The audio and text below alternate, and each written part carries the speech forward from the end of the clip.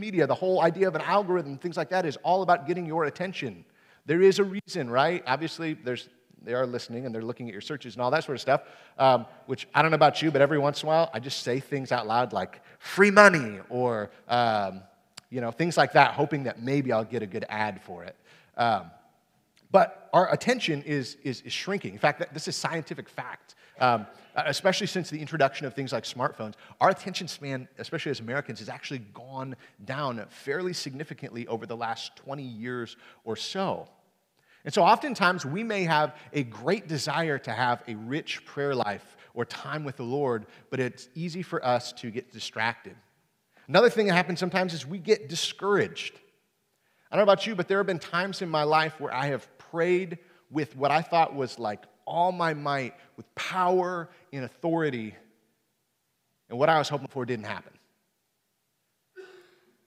The cancer never went away. The job didn't happen. The girl who I thought for sure that I met at a youth retreat when I was in 7th grade did not find me and did not want to marry me. There's these times where sometimes we can get discouraged. And again, sometimes we get discouraged by the answers we get, which I don't know if you know this or not. God answers every single one of our prayers. The hard part is most of us don't think that God answers our prayers when He doesn't answer it in the way that we want it. Because the truth is, sometimes God says, wait. Sometimes God says no. And yeah, sometimes God says yes. And even sometimes God says, hey, by the way, I know you think you want this, but I have something better. So take that, Susan from Youth Retreat. I got Hunter. What are you doing now? But I think also sometimes we get discouraged because we live in a world where we desire microwave results when oftentimes God tends to work more at a crockpot speed. I mean, think about it. I don't know about you, but how many of you guys remember dial-up internet?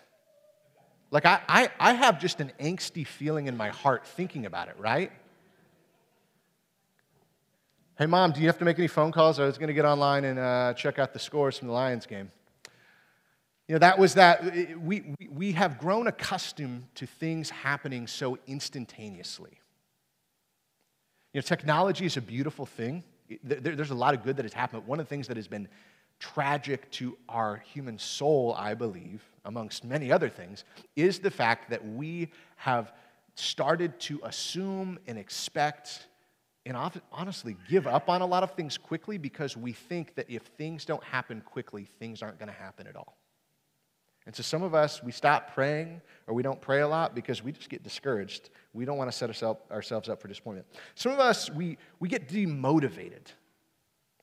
We get demotivated. And oftentimes this can come from times where we've gotten distracted before, so it's like, I don't know if I can ever get focused again, or we get discouraged by something and we get demotivated. You know, I don't know if this ever happens to you, but, you know, this happens a lot, right, where people will create sort of like these New Year's resolutions or goals when it comes to their eating or exercise. And I don't know about you guys, but I've been the type at times where I'm like, okay, I'm going to go to like this certain sort of calorie diet. I'm going to like watch really good. And if I have a bad day, like the good person, right, would be like, okay, I had a bad day. There's grace. Restart tomorrow and go in. I'm sometimes the more I'm like, listen, I screwed it up already. Let's go all in, okay? Like I went over by like 10 calories. It's time to just like a whole sleeve of Oreos. It's time to do a line. You all do the same thing. Don't lie to me. But there's times where in some ways we can get demotivated by things. And so in some ways, some of us are like, well, if he didn't answer my prayer, I'm not doing it again. I don't feel even motivated to go to God. He didn't help me the last time. Or we feel a sense of like, does it even matter? You know, I don't know about you. There's been seasons of my life where prayer has sort of felt like I'm throwing something, hoping that it's going to bust through the ceiling, and it just feels like, I don't know. And so for some of us, we get demotivated by it. And the last thing is this. Sometimes we get disconnected. Do you know what's one of the most frustrating things in the world? Trying to watch a movie when you're streaming it and your internet keeps cutting out. You ever been there before? You ever tried to watch a sports like a game when that's happening, and it's like, and the final Hail Mary, and and it just freezes, right? It is incredibly frustrating. Or have you ever had that phone call with someone where they keep trying to call you and it keeps strapping over and over again? It can become frustrating. For many of us, we get to this place where we don't feel this connection with God anymore. You know, it's in a lot of ways similar to how I see sometimes people's marriages coming to an end. You know, most people who end up having an end to a marriage, especially if they get divorced, more often than not, rarely do I meet the people who are like, we were always communicating well, we went on date nights all the time, we shared our feelings, we did all these sort of things. Usually towards the end, right, they're like kind of like utilitarian like roommates who kind of communicate to get by, but there's no spark, there's no connection anymore. In the same way, many of us don't pray to God because we don't pursue God. We're not looking for Him.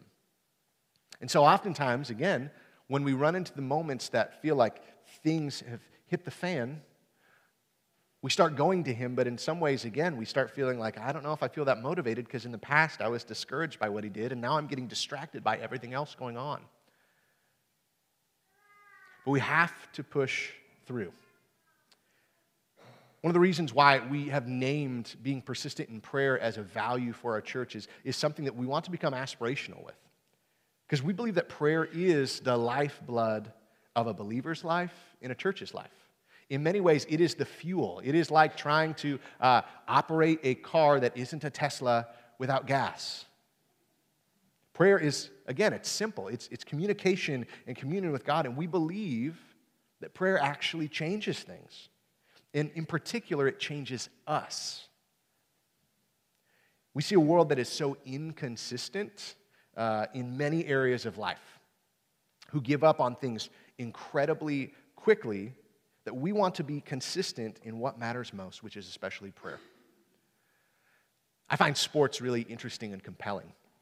And I was listening to a podcast once where they were talking about soccer players. I'm not a huge soccer person myself, but I like to watch it in the World Cup and things like that. And I don't know if you know this, but in other countries, especially like in Europe and stuff, you know, soccer is it's a much bigger deal. In fact, all the people who really like soccer would be like, it's football, man, get over yourself. And you would be pretentious. But oftentimes what happens is kids who are really good and show signs of promise early on get taken to like these special schools where they go to like great school, but they're also playing soccer. And oftentimes they get into kind of these club systems early on. And there was this particular scout person that they were talking to about knowing some of these players who are now, you know, at the height of their careers, knowing when they were really young, and talking about, you know, were there signs of knowing like who would make it, who would succeed, and who would not. And this person who had kind of followed things for quite a long time had said, you know, what I noticed is that it wasn't always the most talented players who are the ones who end up making it on. The key that we would look for were the ones who were the most resilient, the ones who were the most persistent, the ones who never wanted to give up, even when it felt like maybe you even should. When we name this idea of being persistent in prayer, it's this understanding that even when it feels like, I don't know if this is making any sense or if this is making even a difference, I'm going to keep showing up and pressing in. And throughout Scripture, we find this. We see that Paul, the Apostle Paul, he taught us to pray without ceasing and to be devoted to steadfast prayer. In the Psalms, we see David being a little bit too open at times and showing us what it looks like to be honest and intimate with God because he can handle it and he wants to hear it from us. We see the story of Daniel, who was Daniel in the lion's den, who gives us this example of continuing to seek the Lord even when no one else seems like they're doing it and even when it's costly. And we see Jesus, who taught and modeled for us this idea of praying being about intimacy. Because at its core, if you fall asleep here for a moment, the primary purpose of prayer is relationship with God.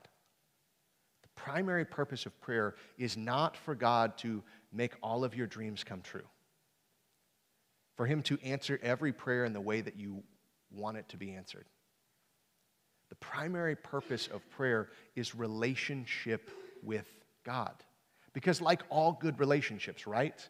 There is a great desire to do things, to show up for people, to do all those things when there is good relationship, right? I am far more likely in my marriage, for example, to experience, if Hunter and I have ideas for like a vacation, I am probably more likely for her to want to do the thing that I want to do when we are in a good relational piece, right? But if I'm never doing the dishes, I'm never helping out with the laundry, all of that sort of stuff, she's not. Like, if there's no connection, why does she care? Now, here's the good news. God always cares about us, but I think there is a piece where in so many ways we begin to understand how God is answering our prayers in a better way when we have intimacy and relationship with Him. Because one of the big pieces is the fact that throughout prayer, again, God wants to change our hearts. I have found that the prayers that I prayed in my teens were prayers that were a lot about myself. And they've changed and matured over time. And some of that isn't because I'm great or smart or all of that sort of stuff, but it's because of the work that God has done inside of me to pray for and desire the things that He would pray for and desire, rather than just make the wishes that I wish to have happen. All right, let's dive into Scripture just a little bit this morning, in particular some places where Jesus taught us to pray. If you have a Bible this morning, you can open up to the Gospel of Matthew first, Matthew chapter 6. And in here, Jesus, this is kind of one of his major teachings on prayer. He said this, and when you pray, don't be like the hypocrites, for they love to pray standing in synagogues and on street corners to be seen by others. Truly, I tell you, they have received their reward in full. But when you pray, go into your room, close the door, and pray to your Father who is unseen. Then your Father, who sees what you have done in secret, will reward you. And when you pray, do not keep on babbling like the pagans, for they think that they will be heard because of their many words. Don't be like them, for your Father knows what you need before you ask Him. Now, there's a couple things that I want to point out here when Jesus talks about this. No, this doesn't mean, by the way, that you can't pray in public or with other people. This is not what this is trying to say. Jesus is talking about these religious leaders at the time, whom in a lot of ways he's saying they weren't really praying for God to hear, they were praying for others to hear. They are the ones where Jesus gave the example before where there's this Pharisee who prays like, "Oh Lord," and he's praying it loud enough for another person to hear. "Oh Lord, thank you for not making me a sinner like this person." They're doing that. It's the prayer of the shade throwing. But a couple things I want to point out that I think is important that Jesus says. When you pray, he says it a few different times in that section. This is an assumption that we should be praying. So if you ever wondered, like, I don't know if I need to be a person of prayer. You need to be a person of prayer. Jesus is assuming and calling us to prayer. And when he says, when we do it, he's talking about doing it in a manner where there is intimacy. There are conversations that happen with a friend or a spouse, right? Behind closed doors.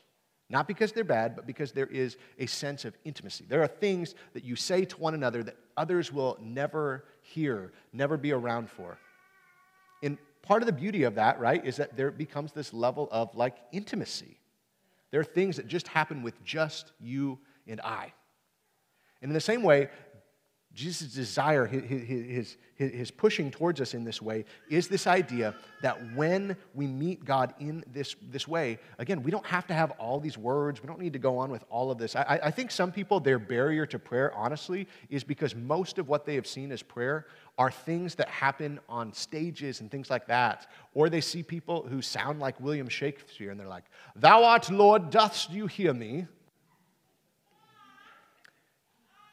And that's not a conversation that I think most of us have with other people, right?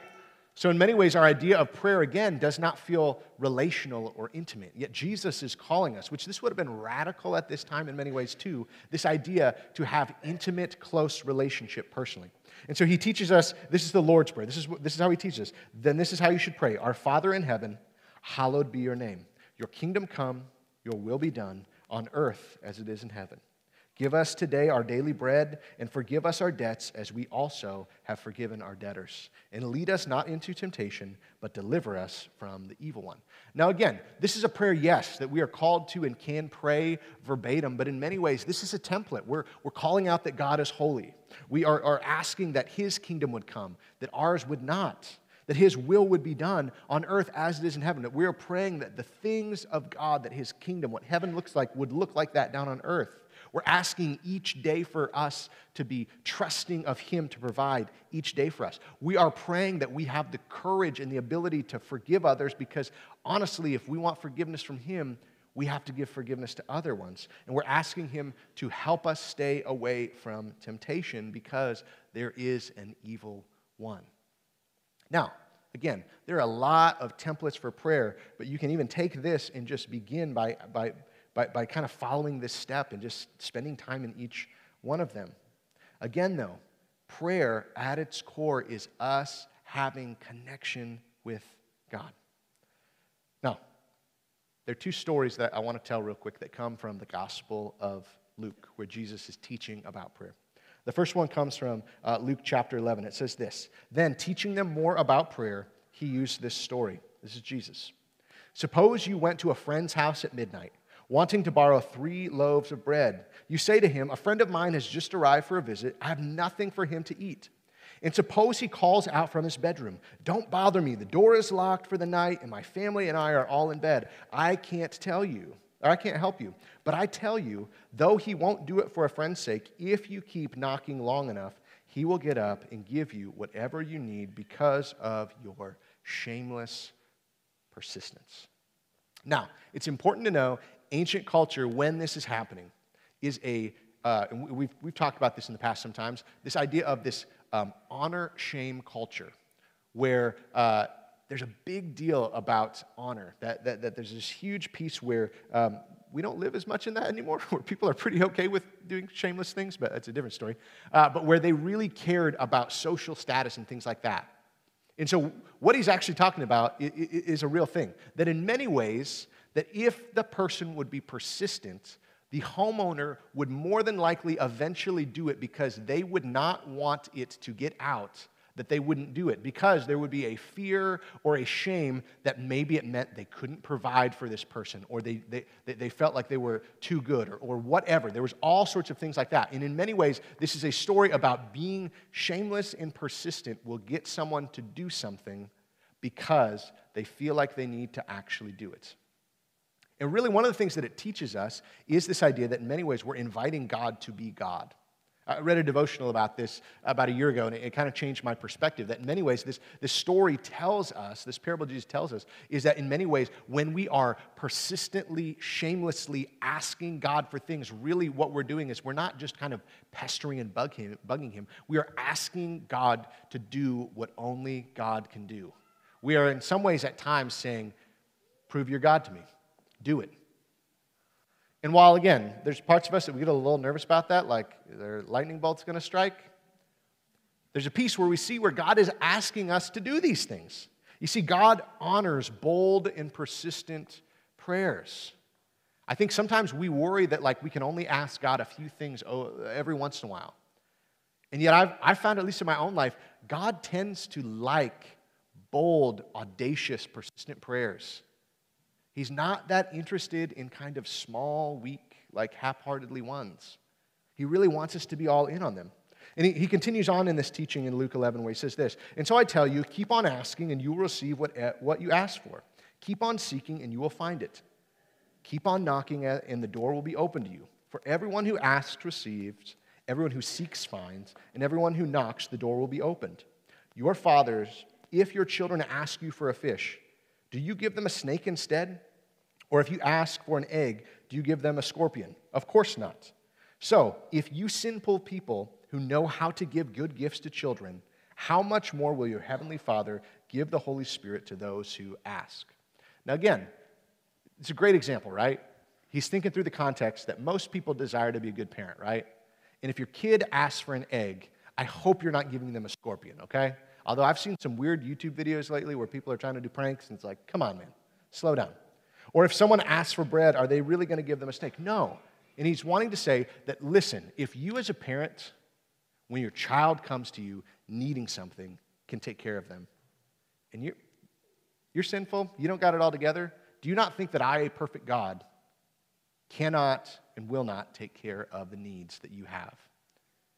He's again wanting you to recognize that he is a good father, whom is worthy of praise, whom can be trusted, and who will provide. But there's the invitation to keep going for it. There's another story in Luke chapter 18, and we're going to kind of start to wind things down here. And it says this: one day Jesus told his disciples a story to show them that they should always pray and never give up. Now again, this is one thing that I love. Whenever there's a parable where it tells us what it's supposed to mean, it's really great. Because there's no guessing, right? There's no guessing going into the story like, oh, what does this exactly mean? We know what it means.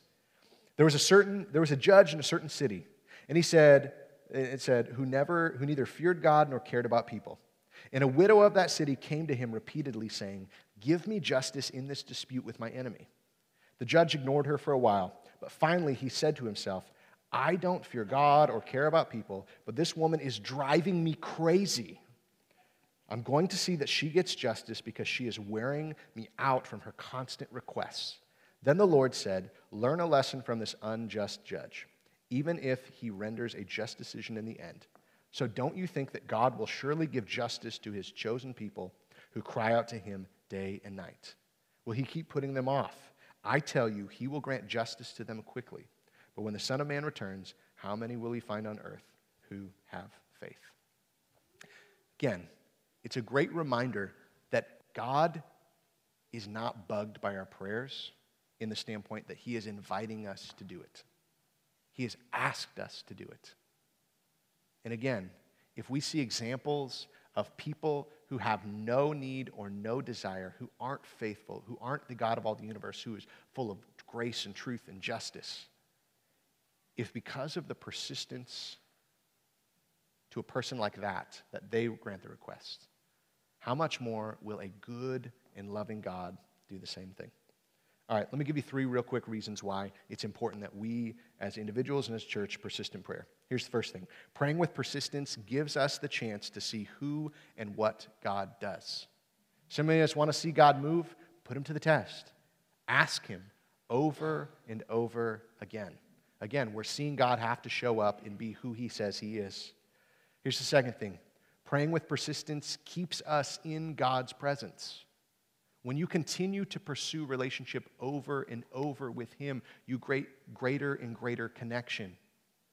But you have to keep pushing for it.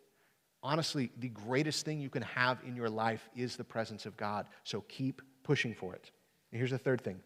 Praying with persistence grows in us an intimacy and faith in God nothing else can give us. It doesn't come from serving. It doesn't come from giving. There is something that we have to do in our conversation and communion with God that nothing else in this world can create. We have to push for it. All right, a couple practical things. 4 pro tips of prayer. Here's the first thing, because this is important. You could hear all this and be like, that's great, and do nothing with it. This is maybe the most important part. Pro tip number 1, set times. Think about it. I used to think it was lame when people, when Hunter and I first got married, and they're like, you got to schedule date night, or not to be weird, earmuffs for the kids, but you got to schedule intimate time, you know. And I thought, that's so stupid. And then I had kids and realized that schedules get crazy, and that if you don't make the time for things, things sometimes don't happen. Intentionality. In the same way, you could have great intention and be like, well, I pray without ceasing. Come on, y'all. We get distracted. It is important that we set times to actually have prayer. Maybe it's in the morning, maybe it's at lunch, maybe it's in the evening, but you have to set times. Put it in your calendar, set reminders. All right, here's the other thing. Create spaces and places. You know, there's a big piece, and I don't have enough time to talk about this, but our brain wiring, we need cues. We need certain things. You think about when teachers create environments for their classrooms, there's a reason they pick certain colors and they set certain things up, because it invites a better opportunity for focus and learning. We have to create places and spaces. For me, in my house, there's a chair I like to sit in. I've realized sometimes if I try to do my prayer on the couch, I'm going back to sleep. I've realized one of the things I like to do is I make a little extra coffee than what I need the night before, the day before, and then I save it so I can heat it up just a little bit. You need those certain things that help you. You got to create structure, have a plan, think about some questions, some things that you want to bring before the Lord, and stick with that. And then you got to find and keep prayer partners. Prayer is, while it is an individual sport, it's a team sport, okay? We all need each other, and we need others to pray for us. We need to invite others in to pray the celebrations and the trials with us. We need sometimes the people who we can call and say, will you pray for me right now? We have to find these things. Here's the thing, as the band's going to come out, we're going to sing one last song. Don't give up on God, because he will never give up on you. God will never give up on you, and so don't give up on continuing just to show up and talk to him and ask him and seek him. In Ephesians chapter 6, it says this, pray in the Spirit at all times and on every occasion. Stay alert and be persistent in your prayers for all believers everywhere. We have to persist in our prayer. Now, coming up, we're going to be working on some opportunities as a church to be more involved in prayer, because I really do believe that if we want to see some incredible things happen in and through our church, and I believe we are at a place in a season where we are, the most important part of it is going to be for our church to become a church where our natural posture, our response all the times is prayer. And so you're going to hear about some opportunities in the weeks ahead about that. But here's the last thing I just want to say as we're going to wrap things up. It's just this, is that prayer won't always change our circumstances, but it can always change our heart. Prayer will not always change your circumstances. And that's hard, and that is difficult. And there are times where I have prayed, and God didn't change the circumstances. And if I'm honest, I'm still like, come on, man. But I've realized the way that it's changed my heart. And more often than not, the most important part of what it changes my heart is the fact that I just get more of God. And sometimes when it comes to prayer, if all that we get out of prayer is just more of God, I sometimes wonder if that's enough. That if I didn't get the job, I didn't get the promotion, I didn't get the health diagnosis that I wanted, that if I just got more of God, maybe that's more than enough. Would you guys stand and join me in prayers? We're going to close out with one last song. Father, we are so grateful for the fact that you desire to hear from us. You relish the opportunity to answer our prayers. You relish hearing from us. And Father, I pray that this morning we would be reminded of that. Some of us, I think, maybe even a barrier is the fact that we feel like we don't have it all together, that we've been distant from you, that we've been terrible, that you probably don't even want to hear from us. And Father, I pray in the name of Jesus that any feelings like that would just be cast out by you right now. That people would realize that you desire nothing more than your sons and daughters to come home and just sit and talk with you. Father, this morning as we're going to sing this last song, I pray that you would just remind us that because of your son Jesus, everything's going to be okay. No matter what weighs heavy on our heart, no matter what request we have that we just feel like has to happen, at the end of the day, Jesus is still king. That heaven is still there for us, and we're going to be all right. And Father, in the midst of our time of prayer together in this moment, if we get nothing else out of it, would we just get more of your presence, more of your goodness, and more of your grace? Father, speak to us and help us to listen as you speak to us as we sing this song. It's in Jesus' name I pray. Amen.